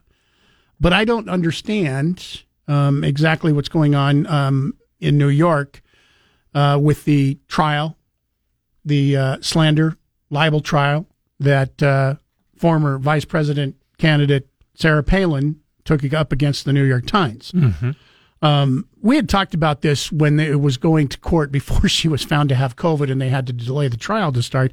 But trial has now lasted a week, and it was sent to jurors yesterday.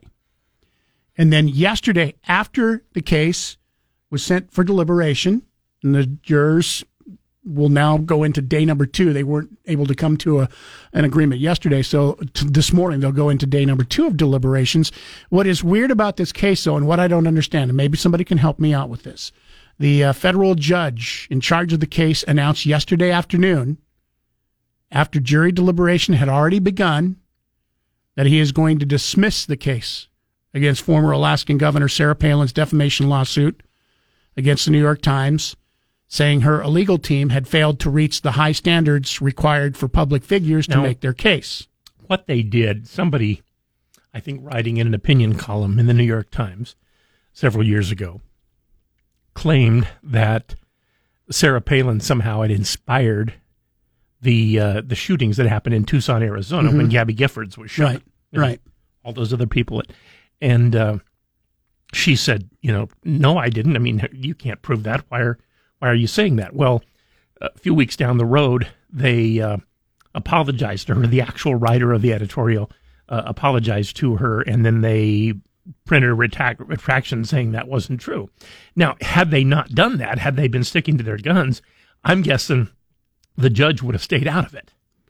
What I don't understand here, and look, I said from the beginning that this was an uphill climb for Sarah Palin, because trying to prove libel in a case that involves the press is almost impossible. You have to prove you were damaged somehow. And you have to prove that it was done with malice, that they did it on purpose to specifically try and damage you or your reputation. Right. And you have to prove that. You can't just say, hey, they did this. You have to prove that. It's almost impossible to do. So we said this going into the case. Here's what I don't understand. The jury has already been deliberating. Mm-hmm. And then the judge comes out and said that he's formally going to dismiss the case, but he's going to wait until after the jury comes to a verdict. It's not unusual for a judge to dismiss a case even with a jury sitting there. It's very, very unusual to see something like this when they've gone into deliberations. Yeah. And to specifically say, hey, I'm going to wait till the verdict comes out, but once the verdict comes out, either win or lose, I'm going to dismiss the case. So my question is why? I mean, you're wasting a whole lot of time. Well, jurists so it would seem, yeah. Jurists don't get paid money to do this. If you're going to dismiss the case, just dismiss it now. Yeah, I don't understand why you waited, or even now, why you're waiting until after they get a verdict. I just don't understand it. Maybe somebody listening today maybe has a law degree that can explain this, because they've already spent 5 days. As I mentioned, jurists, as we all know, don't get paid. You have to take time off from work. You don't get paid to do it. You get a small amount of money. Well, you get money for parking is what basically you get. 5 or 10 or 15 bucks, whatever it is now. So I just don't understand. Why are you wasting all this time in saying, all right, because we don't know when the jury verdict could come back. They're going into deliberations on day number 2. Here's the other thing, too. I'm not paying attention to this case specifically. I mean, I'm not going, I wonder what's happening with Sarah Palin. But I'm seeing it everywhere on social media, on the news. I've heard it on the radio. I know that jurists are not supposed to pay attention to things outside the case, especially what they're listening to. Jurors. The jurist would be the lawyer. Or the judge. The jurors. So I get that, but they're not sequestered. And as easy as it has been for me to hear things about the case, what are the chances that the jurors do not know that the judge has already ruled on this, and no matter what happens... 100. What's that? They have no idea. They're going to be in there. That's why they're still deliberating. Had they been told this ahead of time, they would have deliberated for 15 minutes. But that's my point. I mean, this began yesterday. They're not sequestered. They're still going home at night, so what are the chances of them not knowing what the judge is doing here? Because if one person finds out, you don't think they're not going to go into that jury room and say, hey, did you know the judge has already decided on this case? Why are we coming up with a verdict? Why are we wasting our time? But that's the way it is in courtrooms. The jury doesn't hear what they're not supposed to hear. And apparently this is one of those things they're not supposed to hear. And they're also supposed to not pay attention to the news. I get it, but I mean, it's human nature, for crying out loud. This is my case. If you accidentally overhear or accidentally watch something in the news or social media, it would be really hard to say, hey, you're in a jury trial. Stay off your phone. Stay off social media. Don't watch television. Don't listen to the radio. You're just supposed to sit there with your hands in your lap. Maybe read a book. It has nothing to do about the case. I just had so many questions about this, and I don't have an answer. It just seemed weird. And I mean, this is coming from someone who originally, when the case was going, I go, there's no way she's going to win. I just can't see a way possible that they're going to be able to prove that they did this with malice. I thought that she might have a chance simply because they said that she inspired this shooting, and I don't know how to prove that. I don't know how to prove that's right. You would have to ask the shooter who inspired you, and he would have to know. Now, obviously, as Chris mentioned, they got it wrong. They got it 100% wrong. But they did issue a retraction. They did admit that they got it wrong. So that in itself doesn't reach the high bar of proving, that she was libeled or slandered because it was just an honest mistake. Had it been malicious, I sort of doubt they would have apologized. Yeah. And I totally agree with you. So I mean, I totally get that. It's just some of the parts of this case I didn't understand, and that was the judge after deliberations got underway saying, no matter what happens, I'm going to dismiss the case. It's like, well, just dismiss it now and save everybody a bunch of time, for crying out loud. We'll take a break. If you want to weigh in on thoughts on that, 208-336-3700, pound 670 on your Verizon Wireless. When we come back, another flight got diverted over the weekend because of an unruly passenger. And this seems to be happening. Do you remember hearing this hardly ever 2 or 3 years ago? Maybe once, twice a year it might happen? Well, it was every now and then. It was usually a celebrity or somebody like that, but somebody would be a bit overserved or help themselves a little too much, both on the plane and in the terminal. And then there would have to be a landing because they, the person just wouldn't do anything they were told. And if you don't, if you disobey a direct order from a flight attendant, you could face federal skyjacking charges. This time, 6'3", 240-pound man disrupted a flight. Not only did that, but he tried to open up a door to the airplane while it was in flight. We'll give you that story. What can be done about it? What do you think should be done? Was he going to go out and get some air and then apparently he wanted a cigarette or something. You're not allowed to smoke, so let's go outside on the wing and smoke. We'll take your phone calls and emails coming up. 208. Not great at physics, was it? 336-3700, pound 670 on your Verizon Wireless. You can also email us or text us if you'd like. Get 670 KBOI on Alexa. First say, Alexa, enable the 670 KBOI skill. Then when you want to listen, say, Alexa, open 670 KBOI. Now back to Mike Casper and Chris Walton. This is Casper and Chris, live and local on News Talk KBOI. CEO of Delta, Ed Bastian, is asking for writing in a letter to the Department of Justice and the Biden administration asking for full enforcement, a no-fly list across the board, meaning all airlines would turn over the names of anyone that was disruptive on board their planes, and anyone that is actually convicted of a federal crime, like interfering with a flight crew, they would be banned from all airlines across the board. So the way it is right now, if you misbehave on United, you could be banned from United, but you could still go fly Delta if you want. Yeah. I mean, why are we still talking about this? Why has this not been done? As much as we've seen the increase of incidences over the last couple of years, a lot of it has to do with people don't want to wear masks. I just don't understand why they don't just easily make this say, look, you're going to be on a no-fly zone or a no-flight list. Yeah. Because right now, as you just mentioned, if you don't get a fly on Delta because you tried to crash the plane, well, you just get on United Airlines and you can fly on that airline. Or whomever. Yeah, it's just, there's not much of a deterrent. And once again, just to give you an idea, as we were going to break, I was going to tell you about American Airlines plane was diverted to Kansas City on Sunday when a large, unruly passenger tried to force open a door before he was finally subdued by multiple hits with a coffee pot across his head.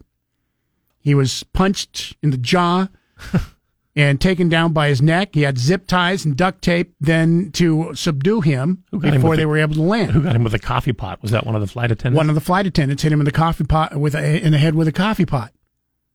Or an off-duty police officer punched him in the jaw, and then there was another gentleman who got him around the neck and finally wrestled him to the floor. The suspect, 50-year-old Juan Rivas, was taken into custody and charged with one count of interference with a flight attendant. That's it? He got charged with interference?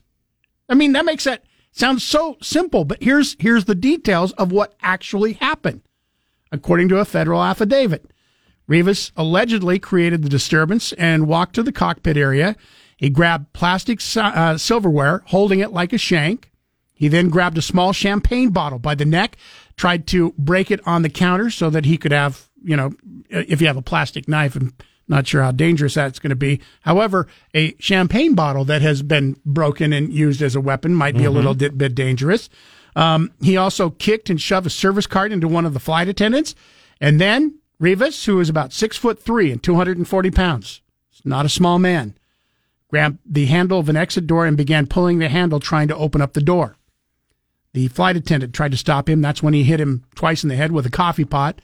Several other passengers then came forward to help before they were able to wrestle him to the floor and then secured his hands with zip ties and duct tape. Remember, duct tape is good for everything. It does tend to come in handy. The only thing it doesn't do is seal up ducts. So does that sound like the charge? I mean, there should be so much more charges in this than what he was just charged with. I mean, at the very least, I think you could say he possibly could be charged with trying to down an airplane, because I don't think it's, if you open up a door. Opening up the door is going to cause a little havoc. Yeah. So to see the charges not even be that much, Association of Professional Flight Attendants Union said that the incident is just another example of another dangerous, life-threatening incident that has happened on a plane in the past year. The violent behavior must stop, the union said. Well, is there much of a deterrent? I mean, you can call for violent behavior to stop, but you never can guess who's going to be violent and misbehave for the first time. But yeah, the people who have already been convicted of something, if you want to kick them completely off of airlines.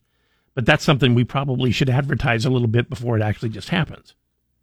Do you think you need to advertise it before it happens? I mean, well, based on the number of... You shouldn't be doing it anyways. It's like, just start it and do it. I mean, I'll say this the nicest way possible. Based on the number of dumb people, I would say, yeah, you probably should at least get people ready for it. I say just start making examples of these idiots and send them... Well, that might work, too. ...to jail and say, hey, you can never, ever, ever fly again. I just don't understand why this isn't happening already. Can you imagine if you're an international businessman and you get in trouble and can't fly again? Yeah. Think about that. You're going to have one fast motorboat. I mean, make it so that this. I mean, right now there really is no punishment. I mean, just because Delta Airline kicks you off and says you can never fly at Delta Airlines again, it's like when my 12-year-old son got caught shoplifting. Stupid thing to do at 12 years old, but Albertsons told him he is never ever welcome back at Albertsons. Really? What really effect does that have? You've got Walmart. You've got Costco. Well, you can't very well. You've got Winco. You got Fred Meyer. You can't very well ban somebody from grocery stores, can you? No, but I mean, it's an example. It's like you're just banning them from Delta. There's how many other airlines that you can fly that go to the exact same places. You're really not. It's not a deterrent to just say, well, you're not allowed to be on our airline anymore. Basically, it's just a way of saying, hey, we no longer like you. 208-336-3700, pound 670 on your Verizon Wireless. If you'd want to weigh in on that. When we come back, I did want to get to this today. Gaming the system or voter suppression bills, lawmakers debate election bills.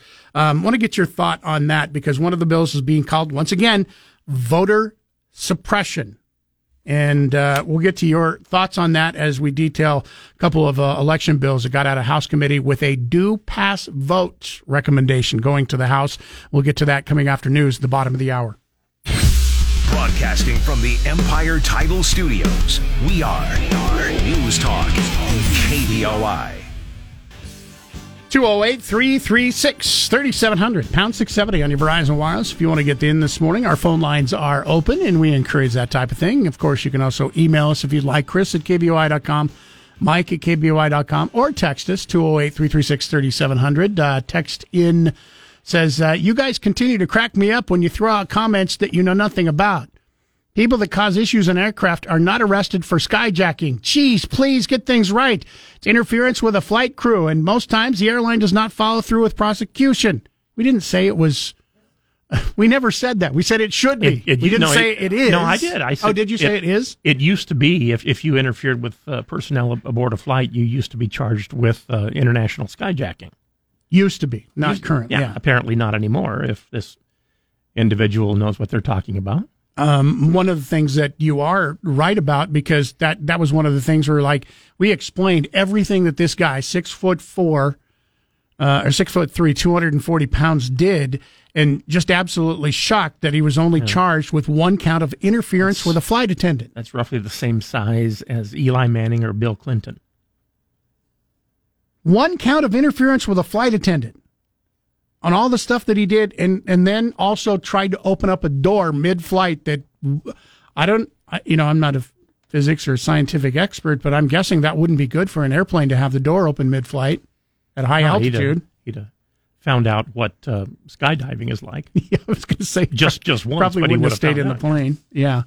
Archie Nemesis, if that is his real name, writes in, it's sad to see that you guys have no clue what Russia in Ukraine issue is all about. All I hear is fake news narratives on what it's about that is parroted by you two. I don't know what he's talking about here. The issue hasn't changed in 30 years. Go out and get in your car, drive down the road, and pull over to the side. And? Oh, that's it? Yeah. I'm going to email him the rest. The issue hasn't changed in 30 years, and it would be the same issue if the leadership changed. It's about Russia's national security, and Ukraine is the red line. Russia will not allow NATO to set up shop in Ukraine. They will invade Ukraine if this happens. The neoliberal Western globalists want war ready to go. If the Eurasia Trading Treaty transpires, then the neoliberal globalists lose power. Okay, I don't know if I've ever said that none of that was true, but I mean, if you want to make up your own narrative, go ahead. That's Archie Nemesis. That's your prerogative. You can make up your own narrative. Go ahead. Yeah, because, at least you're being nice about it. Jack in Emmett writes, obviously disruptive hazardous behavior on a commercial aircraft is extremely dangerous to those on the plane as well on the ground. Instead of slapping them on the wrist, where the case is well documented, the actor should face serious charges, and the count of said charges should be however many folks are on the plane. that would deter significantly. Of course, you can't just account for the stupid and the insane, kind of like the woman who was stabbed 40 times by a career criminal with 44 previous arrests, as well as 3 open carry charges when he was arrested. The cops can catch them, but the system of prosecution fails all of us. It's Jack and Emmett. All right. Thank you, Jack. And I think that's kind of what we're looking here for, is like, what is the deterrent? Because right now it seems like it is just a slap on the wrist. And as the man mentioned who wrote us the text message, most times the airline doesn't fall through in prosecution. So what really is the deterrent for somebody to go off on an aircraft? If they do actually have to land someplace else, then your deterrent is you were attempting to fly from, say, New York to San Francisco, and you ended up in St. Louis and can't go anywhere. But there again, that's not a fine. That's not jail time. Yeah. I mean, you can still get someplace if you want to. It might not be convenient for you, but the other thing I wanted to bring up this morning, 2 bills were introduced in the House yesterday. They passed through the committee and were sent to the House with a due pass. One of those being decried by critics as voter suppression ahead of Idaho's May 17th primary election. First bill, House Bill 547, targets ballot harvesting by imposing criminal penalties on people who deliver other Idahoans' absentee ballots for them. Once again, you can still deliver ballots for people if you are related to them, specifically related to them. What it doesn't allow you to do is bring ballots for people who you're not related to. Kendall Shaber of the and how do they prove this exactly? I don't know. Kendall Shaber of the League of Women Voters of Idaho said that what is the compelling reason for making it more difficult or impossible for the disabled, the elderly, residents, those in care facilities, the sick, and those lacking transportation to exercise their constitutional right to vote? I guess I don't know. Did they do away with absentee balloting? No.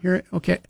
So we all know, everybody here knows, and it's always been, that we vote on the second Tuesday in November. You have absentee balloting. So just because you all of a sudden woke up on that second Tuesday and you can't, for some reason, find yourself a ride to get to the polls, that's your own fault. You know that the voting is coming up on the second day. Let's say that you're a shut-in, for instance, and don't have any friends. I mean, you still have a right to vote. You still have, and you still can vote. It's of course going to be much more difficult. Even if you don't have friends, you can still vote by absentee ballot. You don't need to have friends to vote by absentee. In Idaho, you don't even need a reason to vote absentee. You can just say, "Hey, I don't have the ability to vote on the second Tuesday. Can I have an absentee ballot?" And they send it to you. So this whole thing of saying, "Hey, you're taking away my right to vote or these people's rights to vote," you're not doing that. Let me ask you a question. If a mailman picks up like 100, they're okay. They're okay. They're not going to be charged. Specifically, mailmen. They give a list of people. So if if you're a mailman, vote harvesting is okay. But if that's not your job, then it's not. If it's not your job to do that, yes, then it's not okay. Gotcha. What if you say, for instance, are the owner or somebody who operates a retirement home? Then you're or a nursing home. Yeah, you're not allowed to do that. Only family members. Yeah, I don't think I'd vote for that. House Bill 547 would make it a felony to collect or convey anyone else's absentee ballot for pay, or if 10 or more ballots are involved. It would be a misdemeanor in all other cases for anyone other than an election official, a postal or parcel service worker, or a relative or household member of the voter. And relatives of voters couldn't collect or convey more than 6 ballots at a time without facing criminal penalties. Once again, they're not saying you can't do more than 6 people. You just can't do more than 6 people at a time. So if you have 22 people living in your house and all of 22 people want to vote, you just take 6 of their ballots at a time, drop them off at the election, go back, pick up 6, and you're well within the law. So this whole red herring of you're taking people's rights away to vote is just not true. But this is a completely unnecessary law. Some people believe that, yes. I do. And you're perfectly acceptable opinion as right. Do you believe there was cheating in this election in Idaho just because some moron says there was, with no proof whatsoever? Do I believe there was cheating? Yeah. Of any kind? In Idaho. There possibly could have been, yes. I believe that. I don't know of any. And you could have dropped dead yesterday, but you didn't, did you? No, I didn't, because it was possible, but wasn't see, it? The difference is, I think we should look into it. I would know if I was dead because I'm sitting here talking to you. Waste as much to money and as much time as we possibly can, because some moron decided to decry everything. But what does that have to do with delivering, once again, having votes delivered by non-family members? Wouldn't that make it hard to not cheat? It's not cheating. You have to sign your own envelope. Yeah. You have to seal your own envelope. You have to do all those things. You vote on your own. So let me ask you this. So you're perfectly fine with ballot harvesting? Yeah. You don't have a problem with people going and getting people to vote for somebody that they want to vote It's never been a problem in Idaho before. Well, not in Idaho. Well, but it has been a problem before. Isn't Idaho what we're talking about? Well, we're talking about all voting. And you don't want that to happen in Idaho. It's not going to. It never has. Just because something has never happened doesn't mean it's never going to happen. That's like saying you're not. Might. Did you die yesterday? We don't know if you died. Maybe that should be investigated. I just said that. What? That was what I said about 5 minutes ago. What? That it might happen? Yeah. And then you said it would never happen. What, the vote harvest? I didn't say it would never happen. I said it never has happened before. It never has happened. But wouldn't this be a way to make it so that it possibly might not be able to happen? I think this is a colossal waste of time. All right. 208-336-3700, pound 670 on your Verizon Wireless. I don't necessarily think it's that big a deal because it's not stopping anybody from voting, basically, is what I'm saying. So pass, don't pass. I think it's, to a certain extent, a big waste of time also.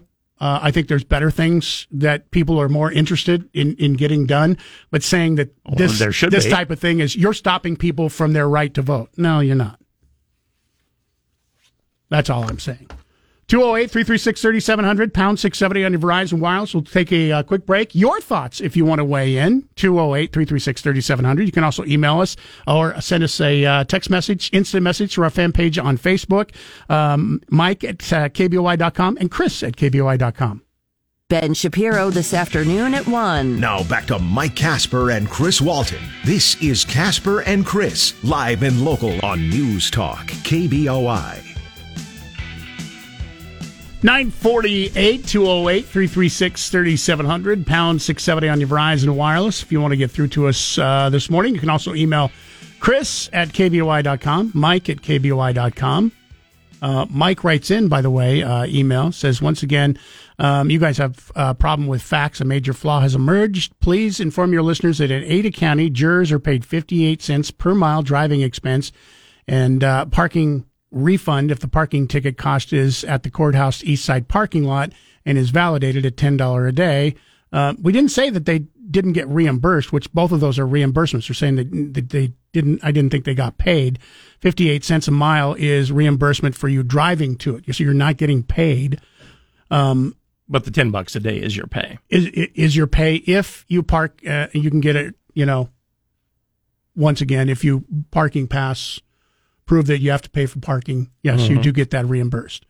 At the federal courts, including Idaho's, jurors are paid $50 per day for the first 10 days and $60 after 10 days. Like if you're on a grand jury or something? Yeah.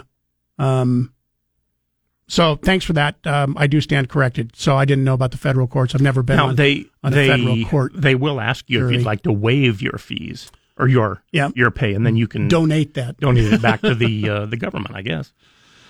If you are so inclined.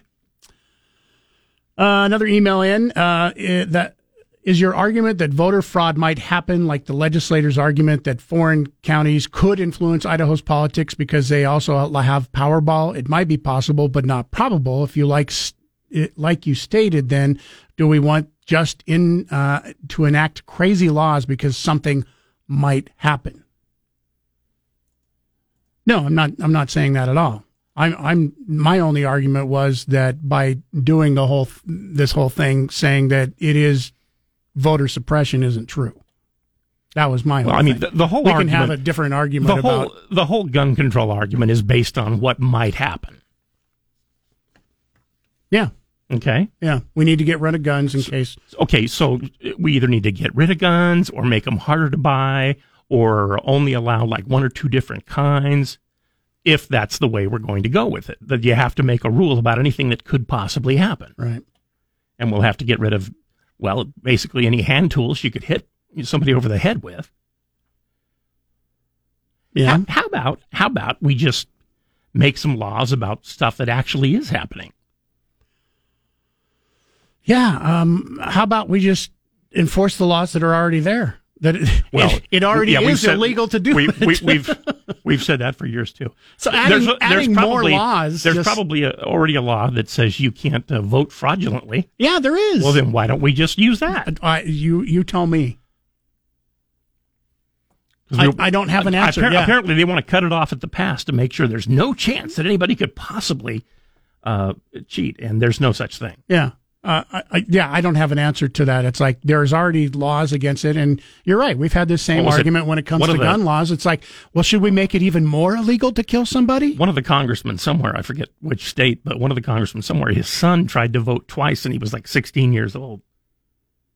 That should be illegal. We should make a law. But that is illegal, and they caught him doing it, and they caught him doing it, and I don't know how much trouble he got into, but it was an offense. Yeah, and I was being sarcastic when I said, we should make it a law that at 16 you shouldn't vote, and you shouldn't vote twice. You're exactly right. Exactly, it is a law. Against the law. But it's like with firearms. If you use firearms the way they're supposed to be used, if you go hunting, if you use them for protection, if you go target shooting, anything like that, anything that's fun or whatever, that's not harming somebody, then they're perfectly fine. All of them are. So I don't think we necessarily have to make a law getting rid of all of those just in case somebody might use them. Now, there are people that do use them incorrectly, and there are people that murder other people, and there are crazy people who open fire in a crowded place. I hate the fact that happens, but every now and then something does, and you just have to deal with it at that point. You can't keep everybody in a box for their whole life. Yeah. 208-336-3700, pound 670 on your Verizon Wireless. You can comment, like I said, either one. Is it gaming the system or voter suppression when it comes to the two bills? The good news is every Thursday and Friday here on KBOI, we get to talk to legislators. Mm-hmm. Every Thursday, we get to talk to the House, so this will be something that will come up with the House later this week, and then the Senate on Saturday.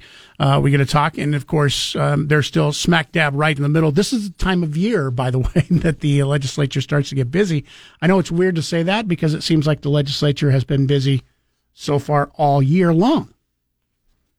They've gotten a lot of bills already done. We already are going to get a tax rebate, for instance. That's already done and passed. Doing things and getting things done aren't always the same thing, but yeah, I can see they've been busy. I wanted to share this little bit of information with you for this weekend. Some of the biggest COVID vaccine critics in the nation are all gathering here in Boise this week. Did you know that? Nope. Conference that they will be here for is going to be taking place on Saturday, February 19th at Foothills Church in Boise. Conference is titled The Truth About COVID-19 and the Vaccines. It will feature Dr. Ryan Cole, who's been on this radio station a couple of times, Dr. Robert Malone, Dr. Richard Urso, Dr. Heather Gessling, Dr. Kirk Millen, and his wife, Kim. Now, Dr. Ryan Cole, you know him because he is locally here. He rose to national prominence after videos of his presentations on COVID-19 at Idaho's Capitol's Clarity sessions last year went viral. Cole is a Mayo Clinic trained board certified anatomical pathologist, clinical pathologist, and dermatopathologist.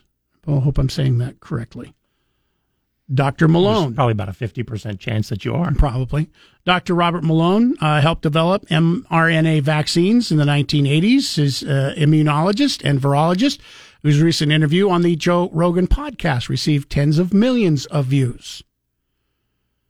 So all these speakers, all at one time, once again, will be in Boise this weekend. Just wanted to let you know that it is happening. If you have interest, Conference scheduled to start 9 o'clock, end at 4:30. Tickets are $30 each and available at globalcovidsummit.org. Special VIP dinner also available for $90. So if you want to pay the money, help them make some money, and want to go see this, you have a chance to go do that this weekend. If you don't have the money, it's just look on Twitter. It's all there. It'll probably be shared, yeah. That's it for today. We're on a 20-hour break. We will be back again tomorrow, KBOI News Time, 9.